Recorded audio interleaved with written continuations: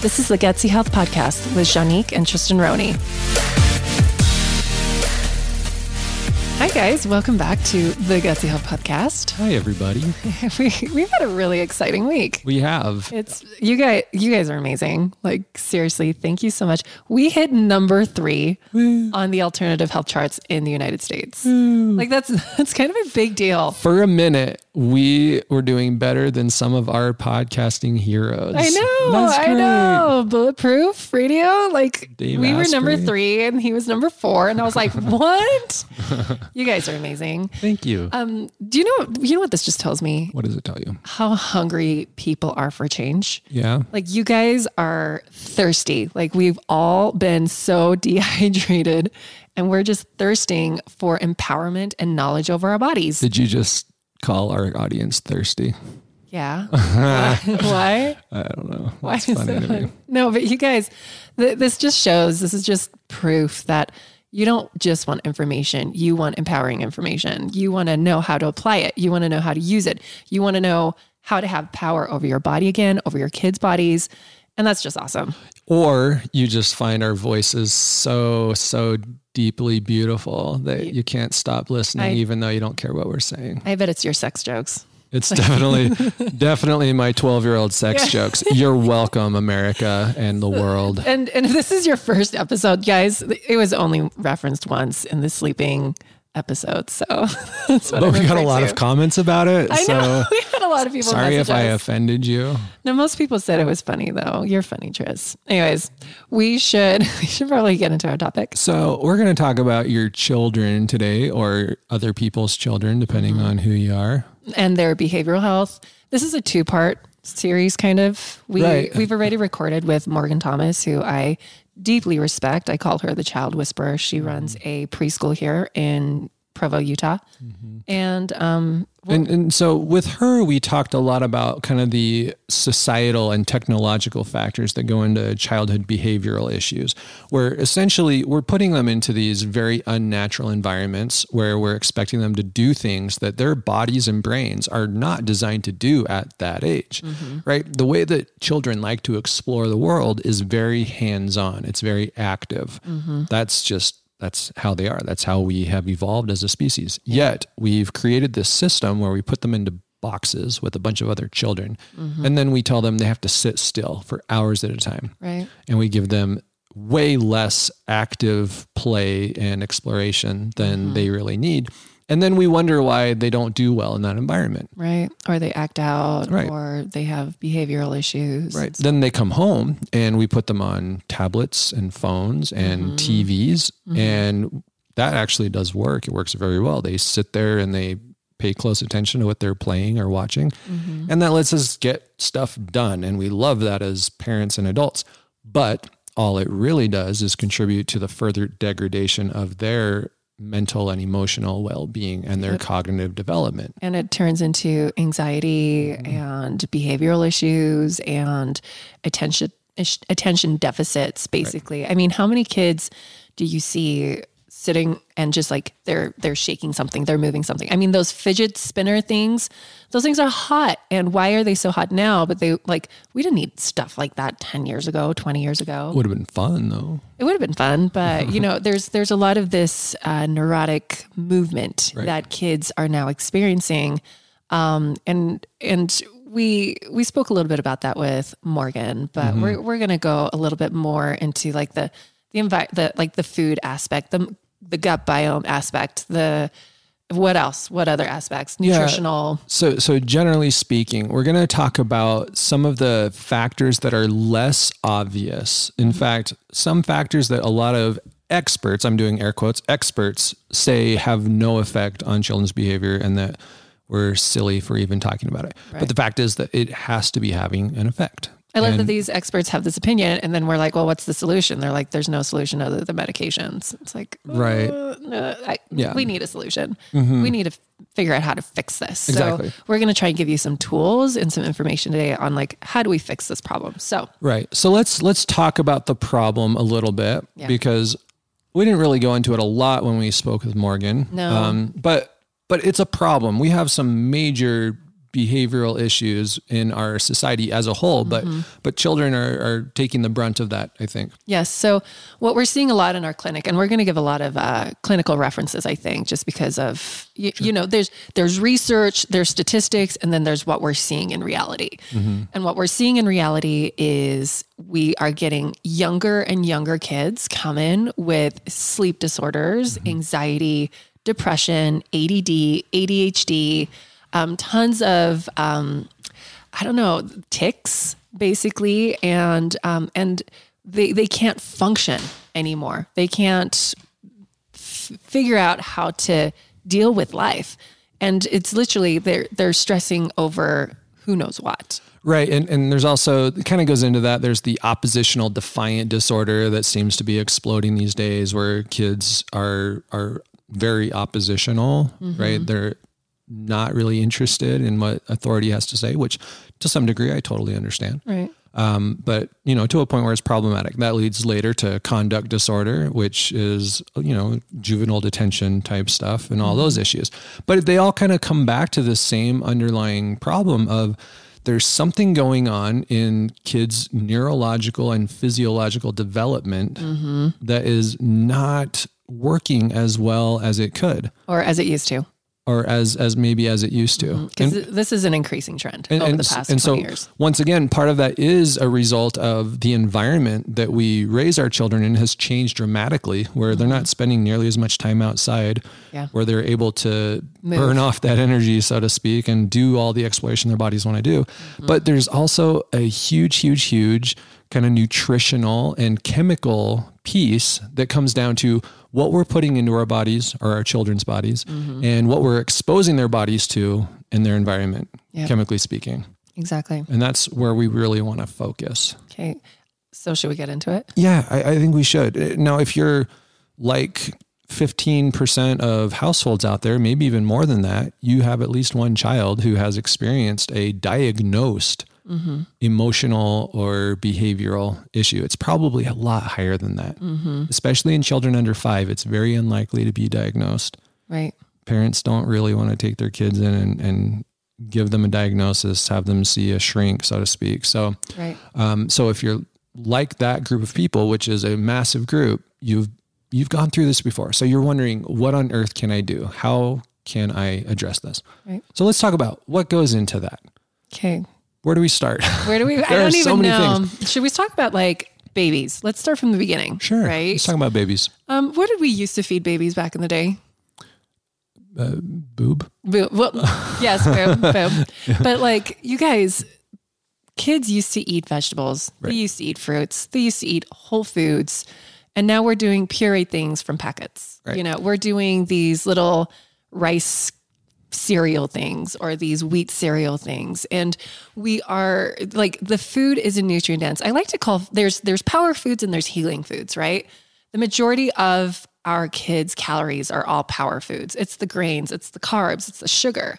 Yes, great for energy if you're an athlete. But what if you are a developing child who is growing, you know, a million miles an hour? You know, you need healing foods. You need foods that are going to build your body foods. Up. Yeah. Building foods, right?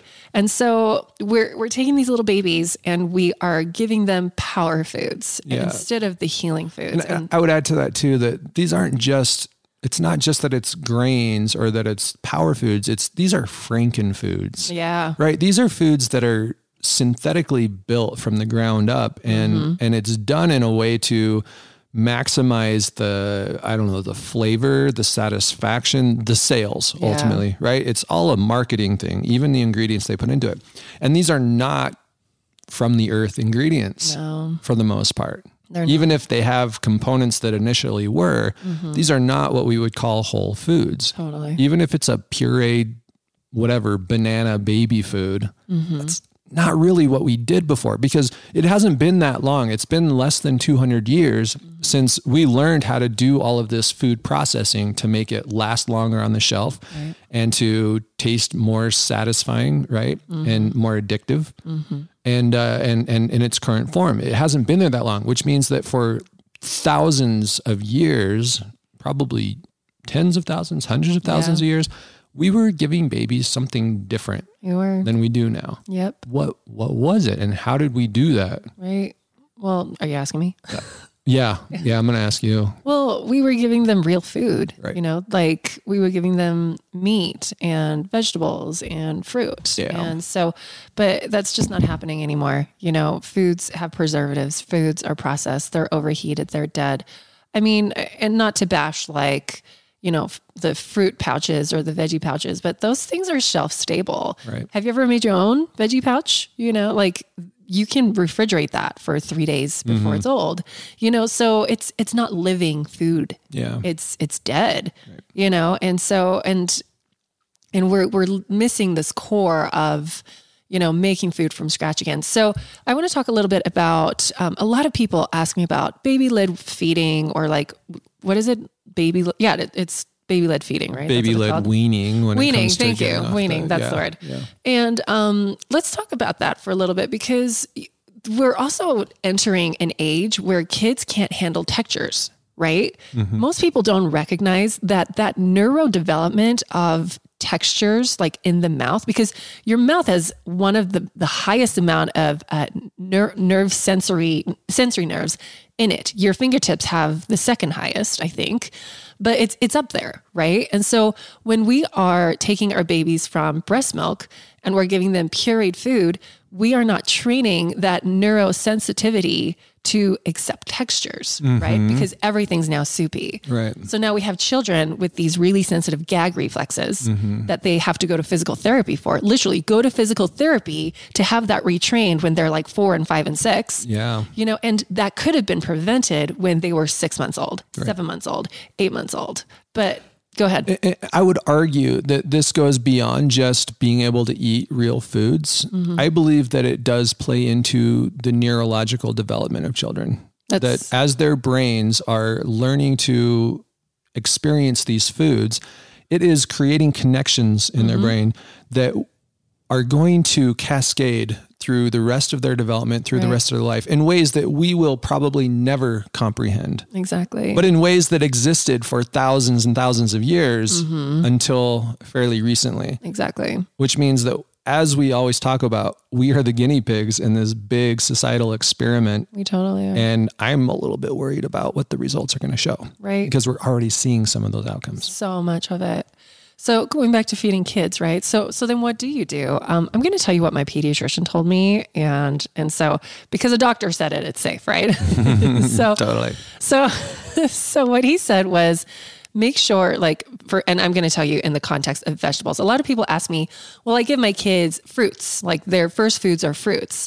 You guys, you want to keep food as bland as possible. You are developing their palate. If you start giving them their first foods being extremely sweet, yes, it is from fruit. Yes, it has vitamins. Yes, it has minerals. But if you are training their palate to crave these sugars because it's still fructose, right? Then they're going to want sweeter food. So this is what I highly recommend you guys doing when it comes to your babies. Steam the food and then cut it up into teeny tiny little pieces and mince. Yes. And then this is what you're going to do. You're going to put it in front of them and you're going to let them play with it. And they're going to touch it with their hands and they're going to touch it with their mouth and they're going to pull it out of their mouth again and they're going to touch it with their hands. And they're experimenting. It's this sensory world that they are creating versus just taking a spoon and shoving it in their mouths. Right. Let them play with it. Let them, they're dating their food, you guys. Let them date it. Let them understand it. They're being seduced by the food. and it's messy, y'all. It is so messy, and that's okay. Put a tarp over your kid so that you can clean it up easily, but let them get messy with it. In fact, in general, let your kids be messy. That's what they do. It's how they explore the world. It's how their senses get to learn what's going on around them. Exactly. But that goes double for food. Let them get messy. Let them play with it. Don't feel like you need to accomplish the goal of getting the food into their bellies. Exactly. They'll eat. They'll get there. Now everyone's like, but what about choking? All right. So cut it up really fine. Yeah. Babies, kids have incredible gag reflexes. So if they're choking on something, they're going to cough it up. Make sure you're watching them though, you guys. Yeah. Just be mindful and let them just go to town on, and again, cooked, steamed vegetables. They're nice and soft. Yeah.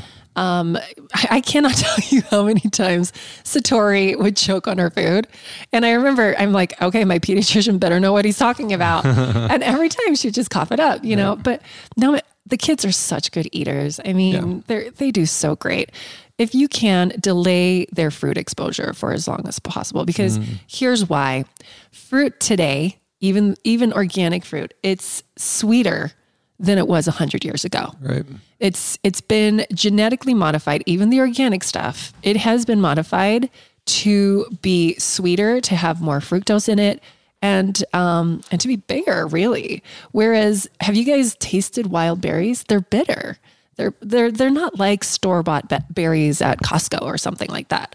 So when it comes to our veggies, when it comes to first foods, let's go to vegetables first. All right. And and again, I love broccoli, cauliflower, peas. Peas are a little bit starchy, but again, they're not super sugary. Steamed carrots. What kind of first foods do you like, Tris? Yeah, no, I agree with everything you said. Yeah. It's veggies. Literally expose them to everything. Yeah. Expose them to everything. Freaking Brussels sprouts. I know. Right? They may like it. They may not like it, but as long as it's, cut up fine, it's soft enough, it'll be a good experience for them to be exposed to it. So it can sometimes take up to 16 times for a child to be exposed to food before they actually enjoy it and accept it. So you guys, exposure therapy, that's where it comes from. Now, when it comes to those puffy wheat cereal things that you can buy in a container, very starchy. We are biologically designed to gravitate towards starchy foods for our survival, because the starchier it is, the more calories we'll put on, the more fat we can put on to survive. But we don't live like we have the opposite problem now. And so we have this overabundance of grain farming, this overabundance of eating grains, and it's cheap and it has issues like glyphosate contamination. If you want to learn more about gut dysfunction, go listen to our gut health episode. It's really good. And we go into how our farming practices and the glyphosate contamination is just wrecking our GI tracts.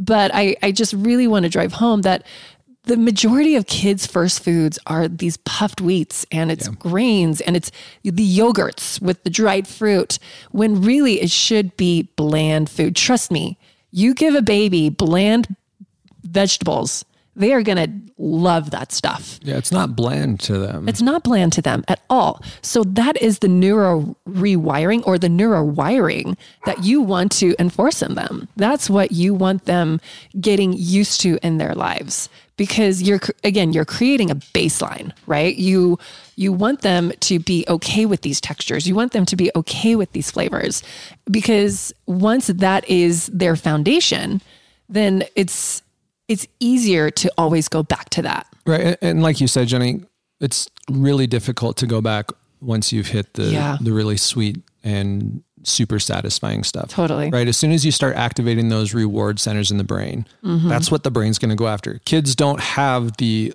long-term foresight to say, maybe I should eat something healthy because it'll help my body develop better, right? Right. All they know is that tastes good. I want that. And in comparison, that vegetable doesn't taste as good. Right. So no thank you to that. Right. And if you've ever fought with a kid about trying to get them to eat vegetables, you know how awful it can be. It's so hard. So just don't go there in the first place and you don't have to worry about it. Exactly. Also, you guys, monkey see, monkey do. So if they see you eating it, they're going to want to eat it.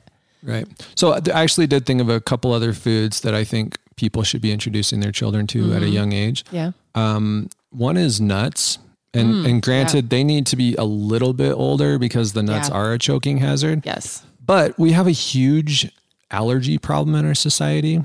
And even if it's not a full-blown anaphylactic allergy situation, it could be a sensitivity situation, which is going to cause all sorts of GI problems, digestive issues, and that actually can affect behavior down the line in a lot of ways that we'll talk about in a second. So getting them exposed to those things early, in fact, children exposed to peanuts before the age of 1 are far less likely to develop a peanut allergy. We should talk about peanuts. because I mean, I don't like peanuts, Yeah. but I don't want my kids to be allergic to peanuts either because it's hidden in everything. right. Right. But so with young kids, you can do like almond butters. Sure. You know? Oh, well, nut butters, absolutely. Nuts in general, fantastic. But you guys, so if you guys are wondering, do we give our kids peanuts? No, we don't. Because We don't eat them of- ourselves even. We don't, just because it's really high in aflatoxins, which can be extremely inflammatory in the body. Although, you know what else is high in aflatoxins that we don't talk about? Corn. Corn, yep. And it's in everything, including the meat half of y'all are eating out there. Right. And it's literally like, it's called aflatoxin for a reason because it's a toxin. Yeah. And Highly carcinogenic. highly, it's so damaging to your liver. And like these two foods are riddled with it. What was it that you were telling me yesterday about 50% of food consumed by Americans is corn? Kind of. So there's this guy, he gets hairs from people. And if you've ever done a hair mineral analysis, it's not all that different from it. But then he does a gas chromatography analysis and examines the elements in the hair. And based on that, he can get a really good idea of your general diet. And he has found that the modern Americans, their average diet contains about 50% corn. Yeah. Even if they are primarily carnivorous, because most cows in America, when they are conventionally raised, Yep. they're fed corn. Corn, soy. And that corn basically continues through the meat that the cows produce and into our bodies. So basically you are what your food eats. Yeah. So pick your food very carefully. And on that note, the types of vegetables that you feed your family do matter, right? do. There's a lot of controversy about the organic movement and whether organic certified is meaningful at all. Yeah. I would argue it's not nearly enough. It's a very weak standard, but it's an important standard because it's the one that we've got. Yeah. And food that is organically raised is far more likely to contain an abundance of nutrients that our bodies need. Right. The minerals, the vitamins, the whole thing. It's better with organic food. And there is evidence of this. You can look this stuff up. It's not just propaganda. Right. So when you're feeding your children, feed them organic foods. Exactly. Here's a very specific way that can play out. One of the big factors for mental health is the abundance of trace minerals that we get into our systems. And because of the soil practices in America for the last 200 plus years, we have very badly depleted our soil of trace minerals. I want to do a whole episode on that. We'll see if that's too nerdy. On trace minerals or on farming? On practices? soil. Specifically on soil. We need to talk about that. I mean, we've talked about it, right? We did an episode with Dr. Pedre where we covered it, but I want to go deeper into the soil. God, no? Yeah. What? I made a soil joke. What did you I say? want to go deeper into the soil. Come on. I missed it. I'm so sorry. Anyway, I do. I want to go. That was clever. Thank you. Clever. It's not funny when I have to explain Sorry. it. I'm sorry. Oh my gosh. But I want to go deeper into that topic because it is so important for us to understand as consumers that it matters where our food is grown and how our food is grown. It really does matter. And to be honest, if we're doing this right, and this is an area that Janique and I still have to figure out, we should be growing our own food. I know. Because that's the only way to make sure that it's grown in good soil with good practices without any weird contamination getting into the production process. Yep. I mean, think about this, guys. Okay. So we know that like your gut is your second brain, right? We know when you have gut dysbiosis, you have gut inflammation, brain inflammation, you are more likely to suffer from anxiety, depression, neuroses. Neuroses? Neuroses. Thank you. Oh, okay. Sorry, neuroses. What did I say? I don't know. Neuroses. I added extra letters there. Oh, okay. Sorry, guys. Neuroses. But when we're buying our food from farms, they're not creating their own compost, right? Like there was a very important aspect of farming back in the day that incorporated fermented foods, compost. Fermented foods and also the poop. Yes. And tons of bacteria, tons of microbiome, right? And we would put this in our soil and grow our food in it. And then we would eat it and then we would replenish our biome. Right. That's not happening anymore because that takes a lot of energy. There's probably like maybe 5 farms that do that. I don't know how many, but not just our biome, also all of our cells because of those trace minerals, which brings me back to what I was saying before, that when we are missing these trace minerals from our diet, we are missing important building blocks that our cells need to do their jobs. For example, one very, very important trace mineral is lithium. You may have heard of lithium because it's a very commonly used medication for bipolar disorder. And while it's very effective at that, it also has some pretty negative side effects because they're giving it in these super mega doses. Right. But as a trace mineral, meaning you get trace amounts of it, very tiny amounts, it is extremely helpful for general mental and emotional well-being. In fact, lithium actually shows up a ton on my hair analyses, a ton, like especially when emotions show up and stress, and lithium will be there too. Right. I see it all the time. I actually, an article that just got released, it was a research study they just recently published, showed that trace amounts of lithium can halt the progression of Alzheimer's disease. That's amazing. That's a big deal. That's really cool. And what's awesome about it is that it's a totally natural thing if we can fix our soil. Totally. So what can you do in the meantime? Get your trace minerals. Yep. Help your kids get them. Yep. We sell a product in the store called Superior Trace Minerals that you can order. They taste so good, you guys. Okay. If you're dealing with a child that's addicted to sugar, switch out their juices with this stuff because it's sweetened with real stevia leaf. There's synthetic stevia. Did you guys know that?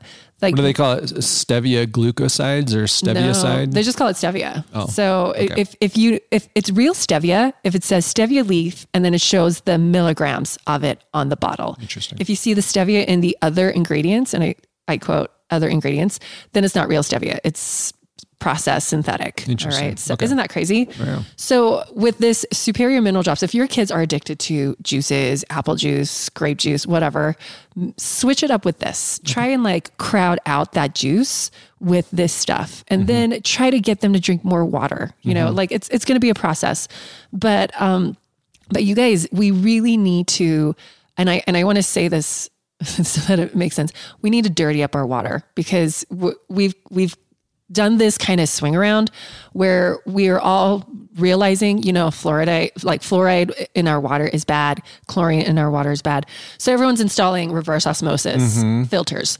So too clean of water that has literally nothing in it is going to dehydrate us. Clean isn't even the right word. It's sterile. That's what it is. Yes, it's sterile water. So we need to dirty up our water a little bit. So if you have an RO, then you need to put minerals back in. So I really like the company Trace Minerals. I like the Superior. Trace Minerals is awesome because it comes from the ocean, but not in the way you expect. Actually, right? It doesn't. It comes from like the Great Salt Lake. Yes. They're like a... Right. So when I say ocean, when I say ocean, I mean that in a very indirect way. They're not pulling it out of the Pacific Ocean off the shores of California. Right. This was an ancient ocean or a gigantic salty lake, which I suppose is an ocean, right? Yeah. But it has all of those trace minerals naturally, and it's a beautiful, beautiful thing, but it is not tasty. No, it's not. It's not tasty, which is why the Superior does a lot better in our shop than the Trace Minerals. However, I'm a big believer in switching things up all the time because we need variety and we don't really know what we're missing out on. Exactly. There's no way we can, there's no way we can trace back to, this is the thing working. So alternate it, right? There's a third option though. What? The Shilajit. Oh yes, Shilajit. Love Shilajit. And this one's hard to really explain, but it's basically, it comes from the mountains. So it's very pristine environmentally, right? We're not pulling this out of a polluted modern environment, but it's the residue and the deposits of thousands or even millions of years of life, plant life, animal life, all of it. As it dies and decays, it turns into this mossy, really, really nutrient dense mud, basically. Yeah. And we've discovered as a people that if we can kind of harvest this and turn it into a supplement of sorts, which we call Shilajit, we can get so many of these micronutrients into our bodies. And our favorites actually come from MitoLife. Yeah. And we'll put some links in the whatchamacallit. For sure. Well, on the show notes, we'll get some links in there. But what I love about the MitoLife, we've tried many different types of Shilajit. Yeah. And the taste, no matter what you do, the taste is going to be difficult. But what's nice about the MitoLife brand is that it's tablets. So you can just swallow them. You pop it in your mouth, pop some water in there and swallow it. You don't have to taste it very much. Yep. The other forms it comes in are like a paste or a powder. Yeah, paste or powder. The powder was awful. Ooh, it's strong. It's strong. It's you do kind of get used to it, but there's no way your kids are going to be okay with it unless you start them super, super young, I suppose. Right. The tablets, though, very much more doable, right? You could probably hide that in a green smoothie. Even. We haven't tried that, have we? No, we haven't actually. Maybe we'll try should. That. We totally should. I've actually just realized it's been a week since I took it because it got kind of organized and I don't see it anymore. So we need to get back to that. But so we have all these options, but these trace minerals are so important. They're important for brain health. They're important for energy production. The fact that we are all so tired these days, we're tired and we're dehydrated, and everyone is saying, well, push more water.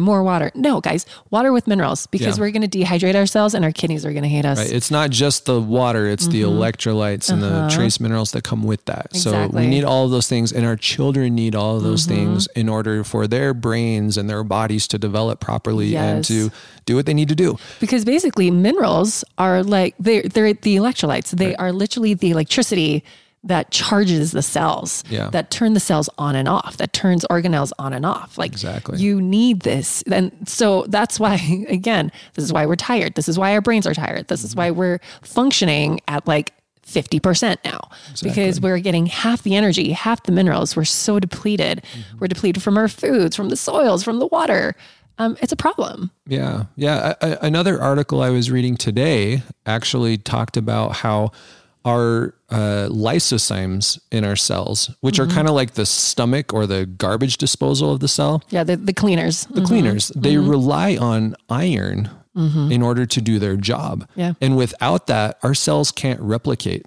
It's kind of what happens with enzyme depletion, that because we can't break stuff down, the cells, they stop replicating and then we get major developmental issues. Yep. Do you want to hear something funny about this? I do. So someone came into the clinic yesterday and we were scheduling her for blood work, and she said, can you quickly take a look at my daughter's blood work real fast? And I was like, yeah, sure. Okay. And she shows me her white blood cell count and her red blood cell count. And I immediately looked at her. I'm like, is your daughter vegan? And she's like, how did you know?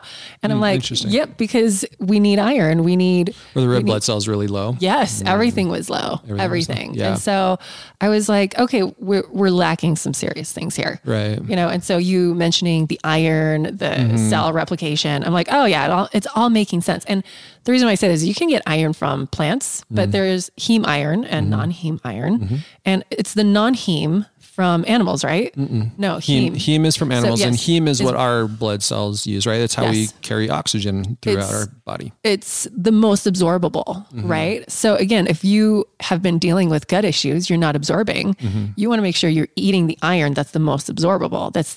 There's less conversion, right? So from plant iron, it has to go from non-heme to heme, that takes some converting. So anyways, not to bash vegans, but if you're really sick, maybe consider healing first and then go to veganism. Right. We'll do another episode on that. And with children, that's all the more important. Yes. That children cannot afford to be deprived of nutrients. Especially in the beginning. Especially early on. So we need, if you're going to choose a diet that is extreme in any way, and I don't know how else to call it, but veganism, whole food, plant-based is extreme. Yeah. You have to be super, super careful with the children to make sure that they are not missing out on any of those nutrients. So I want to give you guys a visual. This is how important the first 20 years of your life and your health and your nutrition is. So imagine a tree that you planted a seed for a tree and you don't see anything growing yet, and years go by. And then let's say 20 years go by and all of a sudden your tree starts sprouting. Those 20 years, you were growing roots. Oh yeah. So the deeper the roots, the thicker the roots, the bigger, the healthier, the more robust that tree is going to be. Right. If you're not creating good, healthy roots in your children, they're going to be sickly adults. Happens all the time.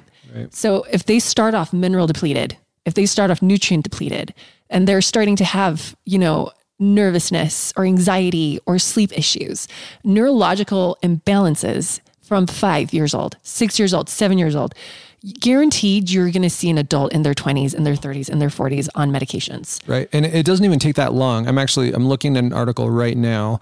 This was published, what's today, the 26th of January? I don't know.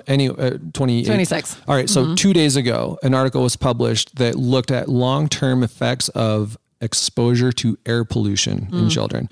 1-year-olds exposed to high air pollution by the age of 12 had significant structural changes in their brain. That's insane. Right. And we don't necessarily know the exact mechanism by which that's happening, but we do know that when we have high air pollution, the relative percentage of oxygen drops. Yeah. Right. And therefore the availability of the good parts of air, which is basically oxygen, goes down. And our body then has to figure out what to do with all the other elements in the air that normally wouldn't be there. Right. So it starts so young. It does. And it affects them in so many different ways that we have to protect them in any way that we can. Yep. Right. Yep. So that covers a lot of the food stuff, but there are some foods that I need to talk about this because I love talking about this. And is it liver? The moms always hate it. Everyone hates it. Yes, it's the liver. So liver pate, try it. Just try it.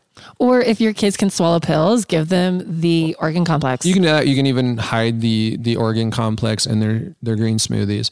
But seriously, in early childhood, you have an opportunity to expose them to foods that you personally can't stand. Yeah. And they could grow up actually liking it. Your grandparents loved liver. Yes, they did. Because they grew up eating liver. I grew up eating liver. Well, what's your problem then?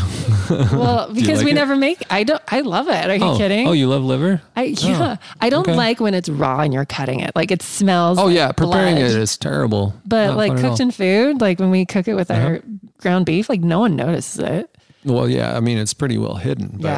But so expose your children to it. And liver pate is an excellent way to do that because it doesn't have the liver texture. Right.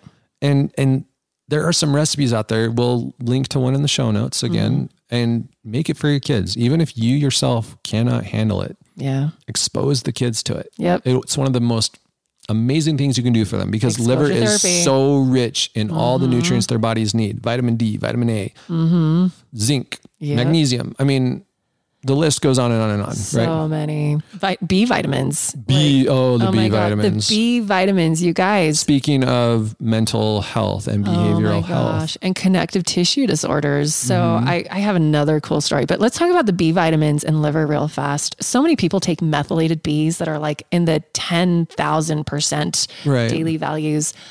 You guys just eating liver, it's got 1,000%, like it's like 5,000, 6,000% B vitamins. Yeah. So let's and really high in vitamin A too. Let's talk about that for a second. The methylation thing, right? So MTHFR, you may have heard of it, you may have not. I'm finding that it's not as popular now as it was a few years ago, but it's still this big fad right now that there are gene mutations that people have that kind of what's the word? It hinders their methylation process. Yep. Methylation is kind of how your body turns genes on and off. Is that a fair? Close enough. Close enough. All right. And so what has become very popular is people will get their genetic testing done and they'll find they've got one or more of these mutated genes that slows down their methylation abilities. And then they get put on these really, really high amounts of methylated B vitamins because it's specifically some of these B vitamins, the cobalamin, the folate, riboflavins involved in that as well, that help our bodies to overcome these deficits, so to speak. So they just load up on these things, but then they start getting sick and they start getting headaches and not feeling well and all sorts of that stuff. So there's something going on here, right? But what we know is that natural food sources, whole food sources of B vitamins are naturally methylated. Yeah. So we don't even have to worry about that if we're eating good whole foods. Exactly. Liver. Exactly. Your body knows, your body can recognize this. Yeah. It can recognize it. It can absorb it. It can utilize it versus something that's highly processed and put in a pill and extremely concentrated. But naturally so. It is very important to address a methylation issue early on because once again, children are doing so much with their genetic expression at young ages.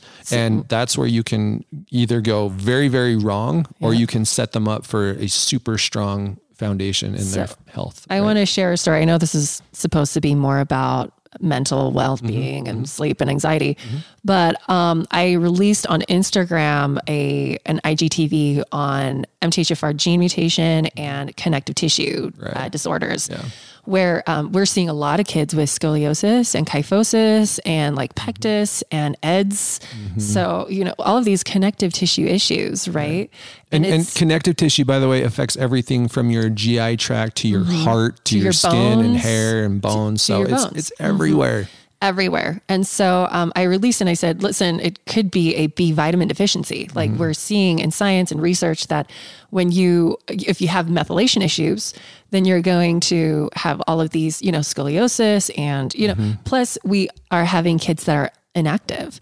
So they're not strengthening their tissues. They're tissue depleted, they're nutrient depleted. And so we're getting scoliosis and we're getting all of the structural imbalances. So I had this couple that I saw on Friday and they said, I listened to that and I put our son who's 19 or 20 on the methylated Bs and the organ complex because they had taken him to all of these experts, all of these, to all of these children hospitals and no one could figure it out, right? They tested him for Marfan's, they tested him for... They basically said, sorry, that's bad genetics. But and this kid was in pain, tons of pain, lots of back pain, lots of tissue pain, right?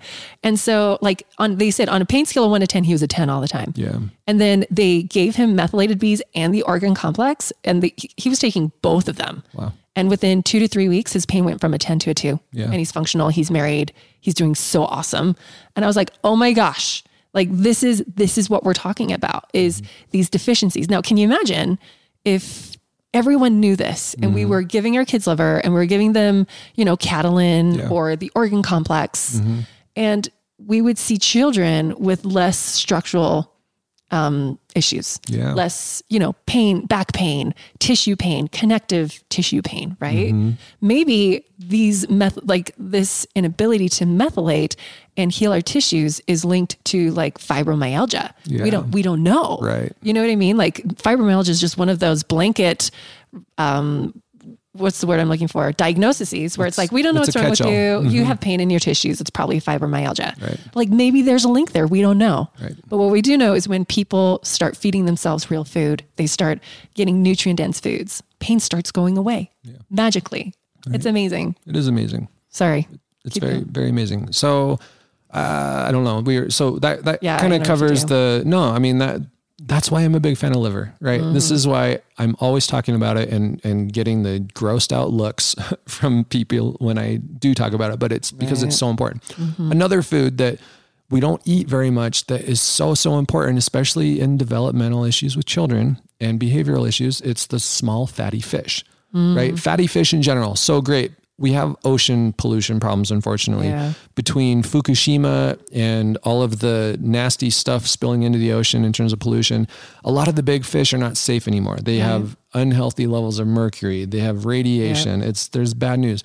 But the good news is that the smaller the fish, the less it tends to accumulate all of those toxins. So things like sardines are actually fantastic. So good for anchovies, right? And they have so many really great fats that help with neurological stuff, which means for children's brain development, super duper important. Right. So if we want to make sure our children have the best possible shot at not getting into these behavioral issues or emotional anxiety, all that sort of stuff, give them the fatty fish, give them the sardines, learn how to prepare them, overcome your own gag reflex, because once again, it can be a little bit rough preparing them. They taste good, but making them is not fun if you're not accustomed to it. True. I have a hard time opening a can of sardines. You do? Because I know that when I see it, I'm going to go, oh. You guys get the sardines without the bones. Like, do yourselves a favor. I know you like the. But try to work your way up to the bones because they are so full of calcium. Okay, here's us being honest. I still haven't worked up to the bones yet. We tried it once. It was a disaster. It was horrible. It scared the crap out of me, and I'm like, I can't do that. So we haven't even worked up. So to that we yet. Don't expect you to be better than us, but I'm just saying, in an ideal situation, if you can work your way up to it. Train your kids up to it. Yeah. Do the ones with the bones. In the meantime, be better than us. In the meantime, get it without bones, get it without skin. Yeah. And eat it. It is amazing. Mix it with some natural, maybe homemade mayonnaise, and oh goodness, it is so tasty. So good. But you're gonna have to overcome and a some little training. bit of apple cider, you guys, because it takes away that little bit of like fishiness and it makes it more tart and like play around salty. with it. It's really good. And then I like to dip cucumbers in it. It's so funny because when I put that on the menu plans for our Gutsy Health members, they all complain. Yeah. They always joke and they're like, "Can I put this in a capsule?" And I'm like, "No, guys, just exposure encapsulated therapy." sardines. That's so gross. Just making it would be over. So gross. No, thank you. So if you are members listening to this, I'm sorry. I love you. I love your brains. That's why I want you to eat this stuff. Okay, moving on. All right. What's our next point? So one other thing when it comes to exposing children to good foods that can help them, I want to talk about milk. Because milk is... We need to do an entire episode on dairy. We do. And today I'm just going to do a quick little thing on it. I think it's the most consumed liquid outside of water in America. I may have made that up. Diet Coke probably beats it out. Something way worse. But here's the problem. Milk, as it's prepared, 99% of the time is dead. Literally dead. The way that they can tell if milk has been properly pasteurized is if they no longer detect any enzymes in the milk. Why does that matter? Because our bodies need those enzymes to properly process these foods. So milk without any enzymes means our bodies have to work twice as hard. And to be honest, our bodies aren't that great at it when it comes to lactose, right? How many of us struggle with that? So getting pasteurized milk that has had all of its natural enzymes pulled out of it, you are not going to do well with that. And neither are your children. So you're far more likely to create issues for them, dairy problems, by exposing them to this pasteurized milk. Well, get this. How they pasteurize it, actually the proteins in that milk too become very inflammatory because they stick to each other. They agglutinate, they bend. And you literally cannot unstick them. You can't unbend them. Like your gut wasn't made to do that. So then it just causes all kinds of problems for you, It's like sandpaper in your gut. That's why so many people have dairy intolerances because they're literally drinking a substance their gut doesn't recognize, their gut can't absorb. And so the immune system gets like riled up and they're like, well, this is a foe. It's causing damage. Let's go crazy every time it enters our system. But then again, we're going to do a whole episode on dairy, you guys. But if you can find raw milk, oh my gosh, you are set. Listen, here's all you have to do. Go on eBay and search for goat. Find a goat for sale. buy a goat. Just go buy a goat, put it in your backyard and milk it twice a day, every day. And then feed that to your kids. Goat. It has to, be able to produce. So, don't buy a male goat and think it's going to give you milk, please. That's not milk. All right. I'm being super facetious. I know you can't just go and get a goat, but in an ideal scenario, getting milk from a local farmer who feeds their animals grass and not soybeans or some other garbage like that is the absolute best thing you could do, especially if you've got young children. It is really hard to come back from a dairy problem, right? If your body doesn't handle dairy, it can take a long, long time to get it to a place where it does well with dairy. And for some people, it's never going to happen. But your children, while they're young, if you expose them to raw dairy, they have a much better chance of doing well with it and being able to benefit from all of the incredible nutrients that are in there. Totally. Milk that has not been pasteurized is one of my favorite sources of good calcium, the kind that our body can use, ionizable calcium. Milk that has been pasteurized. No, so inflammatory. That calcium doesn't do us any good. Like, I feel like pasteurized milk tastes sour to me. It's disgusting. It's dead.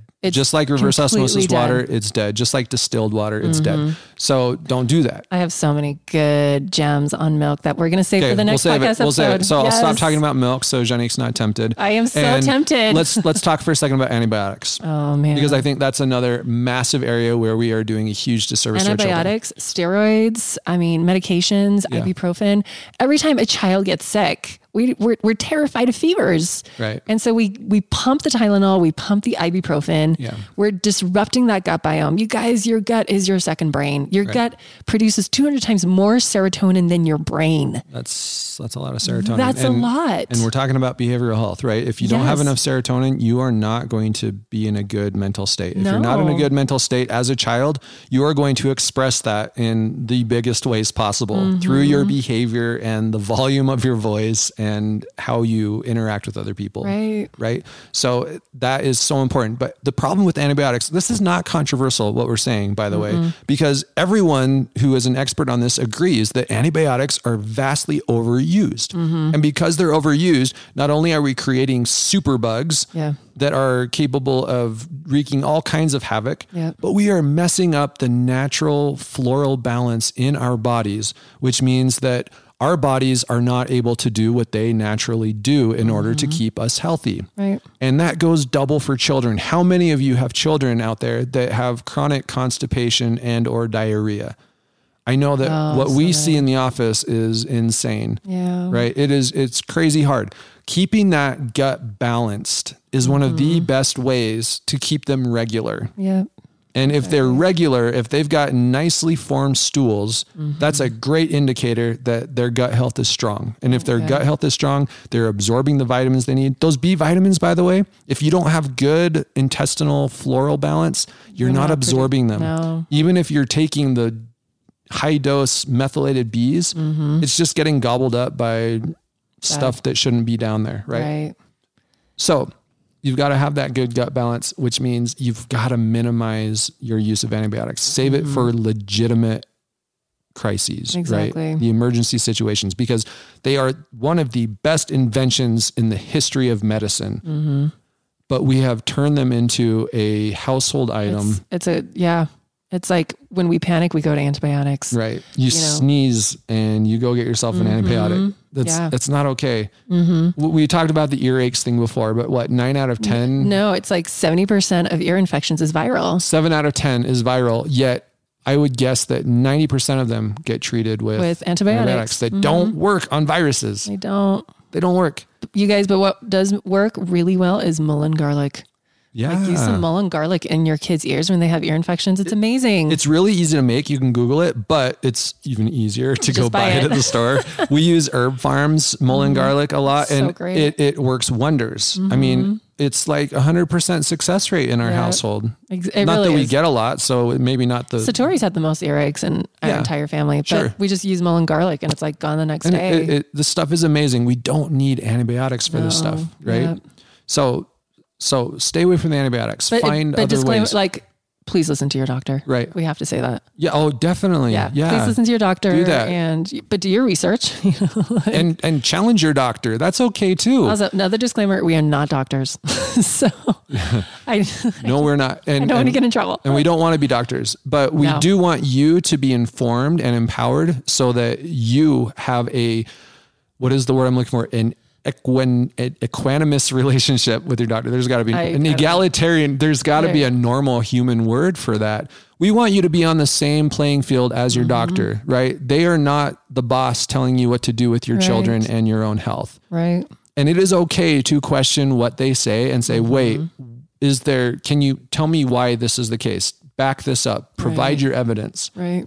Because that's what we do. If we tell you something, you better believe we can provide you evidence, whether that's from our real life experience or the research or a combination. Usually it's a combination. You guys, I want to go quickly on a little bit of a tangent about research. All right.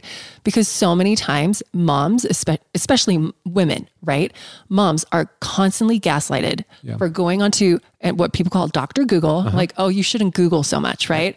Or you shouldn't look that up. Or, I went to medical school. So you guys, doctors use Google. Okay. Google is one of the internet is the most powerful tool on the face of the planet. Yeah. There is no reason you should be gaslighted for using it. Right. There is no reason you cannot utilize it. Yeah. All right. You do not have to go to medical school to learn how to research things. Right. You do not have to go to medical school to learn how to use the internet. Right. All right. I have so many doctors who have told me this, that before, like, they will go and Google patients' like symptoms. And they should, by the way. A doctor that refuses to use Google is a doctor that I don't trust, because there is no way their brain can contain everything. more information, not to mention new information that has come out since they graduated from medical school. There's no way they can keep that all in their head. Nope. They should be using these resources. Now, granted, I would prefer they use something like Google Scholar. Yes. Which actually has Absolutely. the research. But there's nothing wrong with you looking this up and asking questions. Exactly. You might be wrong. The internet's wrong all the time, but you might be right. Exactly. And having that conversation is not damaging. Well, and here's the thing. The internet connects you to other experts. Yeah. You know what I mean? So find some experts that you trust and go to their sources, because a lot of times they Yes. will post sources. Right. You know, like, there's nothing wrong with doing that. So the next time someone gaslights you, the next time someone shames you, then ask them, oh, so you never use Google then? Yeah. Like, you've never used Google before to look up anything, to write your research papers. Right. Okay, cool. You know what I mean? If you want to be snarky, or just don't pick a fight and fire your doctor and find a new one. Or yeah, seriously, find a doctor who is a little bit more humble and willing to treat you like an equal, Right, exactly. rather than a peasant or something like that. So, anyway, antibiotics. I think that's same enough thing said, with right? steroids. Yeah. you know. In general, we live in an overly sanitized environment. Right. We are so afraid to let our kids get dirty or be exposed to germs that they don't get exposed to anything, and they have a sterile inner environment that cannot handle attacks from the outside. Right. That doesn't help them at all. It's okay to let them get dirty. It's okay to occasionally catch them with their tongue on something you really wouldn't like it to be on, right? That's just, it's how their immune systems develop. It's how their bodies learn to cope with a variety of things out in the world. Yep. Remember, hundreds of years ago, we didn't have the opportunity to be in a sterile environment. Our floors were dirty because they were dirt. People threw out their urine and poop out the window, into the streets. Granted, people died Yeah. in a lot of terrible ways back then. So that may not be... there's a healthy medium. Absolutely. But the point is that you need to be exposed to dirt, like real soil. You need to breathe it in, Yeah. which means you need to be out in it. Yep. Go out in nature. Let your kids play outside. I don't even know if I want to go into this, because a lot of people are going to just groan and then unsubscribe. You guys, what are we putting on our lawns? Oh, the fertilizer. I know, not the the weed killers. Yeah, the weed killers. Yeah. Oh, I die 1,000 deaths every like even our little park up here in the mountains. They do the They spray it. Yeah. Yeah. And oh my gosh, what are we doing to ourselves? Now, obviously we can't prevent that, but maybe you can in your own yard. You know what I mean? Like, you can not do the weed killer, but you can do like the nutrient, whatever. Here's something even more controversial. You don't need your lawn. Get rid of that grass. What are you talking about? I'm saying replace your grass with something that actually belongs in the area you live in. Like grass is not natural. Like a garden? Like, sure. Like a pool? Like natural plants. Like or a jacuzzi? Clover. No, not a jacuzzi. Come on. Did you hear me mention pool? I heard pool. And no, the answer is no. I'm kidding. No, I mean, let your yard be the natural flora of the area you live in. No, Grant, we have sod in our backyard. I know. Yeah, I know we do. We're not perfect. But we don't spray the herbicide stuff. Right. And our lawn is not beautiful. We're not going to win any Better Homes and Gardens awards. Right. So, but one of my big goals is to grow a garden someday. So yeah, hopefully someday we'll get there. We'll get there when our kids move out. But yeah, like that's a hard one too. So you guys, if you have kids that have like eczema, for instance, that have some kind of strange sensitivities, maybe that is something to look at. Maybe it's something that I'm just throwing that there because no one can trace it but you. Right. So if you're seeing patterns like with, your yard being sprayed or your neighbor's yard being sprayed, maybe there's a connection there. Right. Because those herbicides, they disrupt our gut biome, so we have to be careful. I mean, their job is to disrupt growth, right? And to kill things off on a cellular level. So why would we want that in our bodies? Right, exactly. It's it's the same concept as the glyphosate, right? They're just different chemical whatever constituents. Depletes us of very important micronutrients. Strips us of minerals, proteins, gut disruptors, so just little things that we're putting out here for you today for you to kind of mull around in your brain with. Right. Yeah. This hasn't been the most organized episode. Sorry about that, but that's okay. That's all right. Because we also need to talk about what else goes into development. There was something I was just thinking of. Screen time? I'm not thinking of it. No, because we talked about that with Morgan. Yeah. And really with that one, that's an environmental thing that comes more along with how are your children spending their time? How are they exploring the world? But from a more of a nutritional standpoint, okay. As your kids get older, the teenagers, right? That's a hugely vulnerable time emotionally because of all the hormone changes that are taking place. Yeah. Watch out for the energy drinks. Oh my gosh. Those have become very, very popular, Please be careful. Especially with the teenagers, especially the teenage boys. I think it's all the marketing done to gamers or something like that.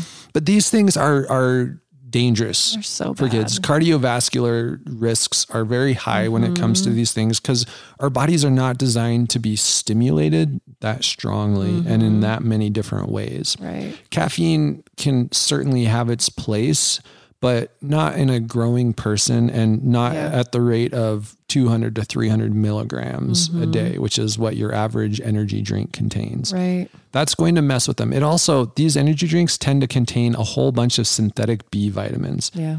If you do have an MTHFR mutation, a synthetic B vitamin is the absolute worst thing you can put in your body. Totally. It will mess you up. Yep. And you don't know probably if your teenager has one of those mutations. And even if they don't, those synthetic Bs are no good for them. And that's just one of the many, many, many ingredients in energy drinks that can cause problems for them. Totally. So if you want to address their mood issues, their behavioral issues, that's one of the first places to look. Another place is their sleep. We did a sleep episode not too long ago. Go check it out. I believe you can get to it at mygutsyhealth.com/blog/sleep. Okay. If you can remember that. Yeah. Or just look it up in the podcast episode. Or just look it up. It was released like mid-January.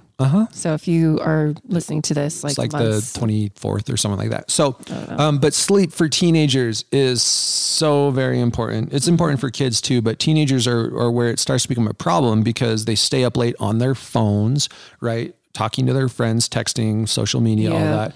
Or they're doing homework late at night because we're overextending them with all the different activities they have to do on top of school. And so they don't get enough sleep. Their brains need that so badly. They're looking at that blue light all the time. It's overstimulating their brains. It's bad, you guys. Plus, I was talking about this with a young client this last week. And I'm like, if we can decrease screen time, that's great. And they're like, but all our homework is done on computers now. Even more so that it's important that we're cutting down cell phone time, that we're cutting down screen time at home. Like, we can't control that at school, but maybe there's something we can do at home to put up boundaries. We need to put up boundaries with our foods, with our bad foods, right? Put up boundaries with our screens, with our technology, with the EMFs that we're bombarding ourselves with. We did an episode about EMFs, you guys. Please listen to that. It was released, I think, like December 17th. Yeah, mid-December. 2019. So please go listen to that because all of these little things create big things, and it's little things over time, right? And like today, it's not going to affect you. Right. Next year, it will. Over time. It's just it's a small breaking down, and you see the little symptoms of it when they're 6, when they're 7, when they're 8, and now they're 12, and that's the thing. In so many cases, it's not going to be an immediate and obvious effect, right? They're not going to eat a food and then, there's bad behavior. Like you might have noticed, we haven't directly talked about, sugar causes ADHD, right? Because there's not a lot of strong evidence saying that directly sugar causes ADHD. There are some immediate behavioral things. They get a sugar spike and so they're energetic and then they have a crash because the insulin spike that follows. But for the most part, that's not really what's going on there. What's going on there is that sugar causes a whole cascade of problems in your body. And that cascade of effects is what leads to the behavioral issues on a long-term basis. So scientifically, it's going to be very, very difficult for us to track that down, get a grip on it. In fact, I just read an article. I read a lot of articles today. So I keep mentioning them. Articles I am a little bit obsessed. I love it. I send Jonique texts like 5 a day. Like, we've got to check this out. Share this with your people. We've got to check this out. But the one I read today was scientists finally starting to acknowledge that our knowledge about how our environment affects us is super limited. They call this the exposome, right? You've heard of the microbiome. Now we're talking about the exposome. And what they've done up until now is they take a single factor, and in a short-term environment, they expose people to that factor, and then they look at what happens to them. And they don't tend to get a lot. And so the conclusions they've come to are that, this doesn't matter. But what they're not doing is looking at several different factors in our exposome over a long period of time. Exactly. And hopefully, now that this has been officially acknowledged as of like 2 days ago, they will start on a broad level looking at this in a long-term and very inclusive manner. And by the way, that has implications for vaccines. That's all I'm going to say about that right now. And so hopefully 20 years from now, we can say with a lot more confidence, this is how these different environmental factors go into it. For now, though, we're the guinea pigs. And if you're going to be a guinea pig for things that are going to help. Exactly. I mean, we're the guinea pigs, and we're experiencing the decay of the environment, and we're not putting the dots together. We have to put the dots together ourselves. Our doctors aren't going to do that for us. The research right now isn't going to do that for us. We're getting hints of that research. But it's not coming fast enough. And by the time we find that connection, let's say it's in 5 years, let's say it's in 10 years, like, suggestions by our doctors are not going to be implemented until like 10 years after that, 15 years after that, because they are so, when they are in medical school, they are only learning what has been in the research for the past, who knows, 50 years, right? Maybe. So, or that hasn't been in the research ever. It's just kind of, this is what we do. It's tradition. So for instance, let's use antibiotics as an example. We are getting lots of strong research that too many antibiotics are becoming problematic. So only now are certain nursing schools, doctors, like med schools, only now are they teaching that. All right. So we still have tons of doctors over prescribing antibiotics. It's not going to be for another 5 years where we start seeing these new doctors trickle in and be like, let's just watch and wait and see.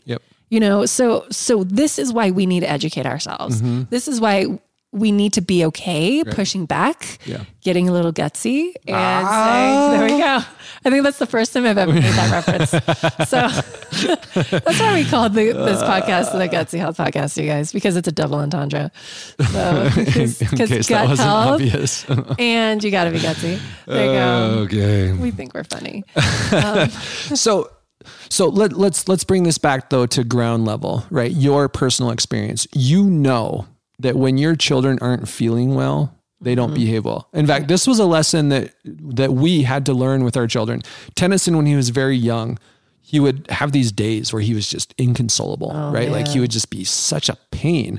I'm pretty sure you're mistaking days with months. Well, I don't want to go into the colic stuff, but there would be specific days where it would just like, I would come home from work and Johnny would just be like, I'm going to kill this little kid. Don't worry. She was never about to kill him. No, I was never going to kill him. But then the next day he would wake up and he would have obviously like a cold or flu, throwing up, things like that. And we'd be like, oh, that's why, because he's sick. That's what this is what is happening to our children, but on a less obvious level. They have chronic low levels of discomfort because their bodies have chronic low levels of not health, right?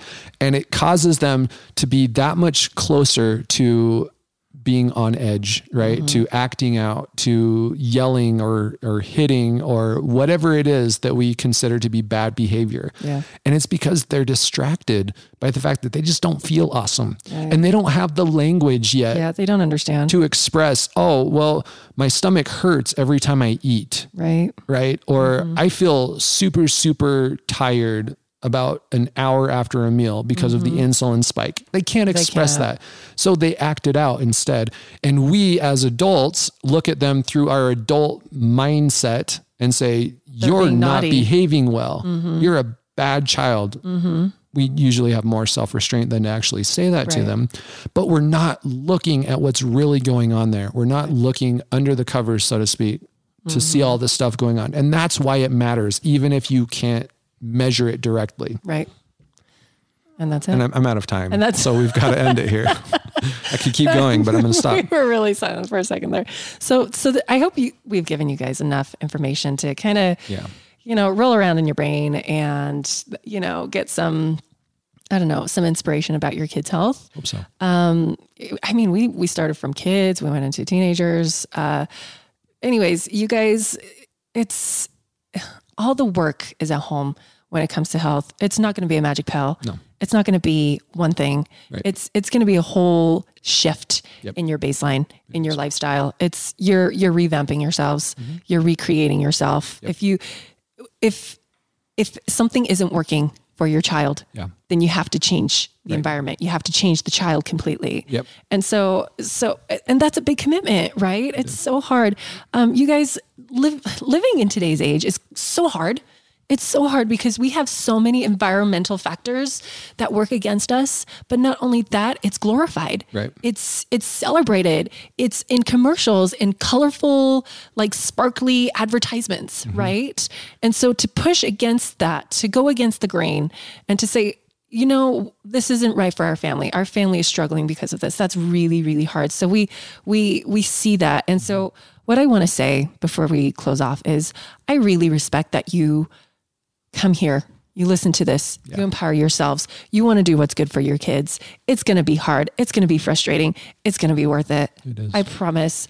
There is one thing that if I can gift my children, it's health. I never want to see them struggle with disease and issues as adults. I want them living healthy, vibrant lives. If there's one thing I can give to our children, it would be sparing them from the experiences that we went through. Right. Oh my, so much. Having a 2-year-old and another on the way and finding out that you have been given just maybe a couple years to live. That was devastating. That's not an okay thing. And I would never, ever want my children to go through that. Never. That's why it's important to us. That's why we do this. And I would have to say we still feel the devastation of that on a daily basis. We do.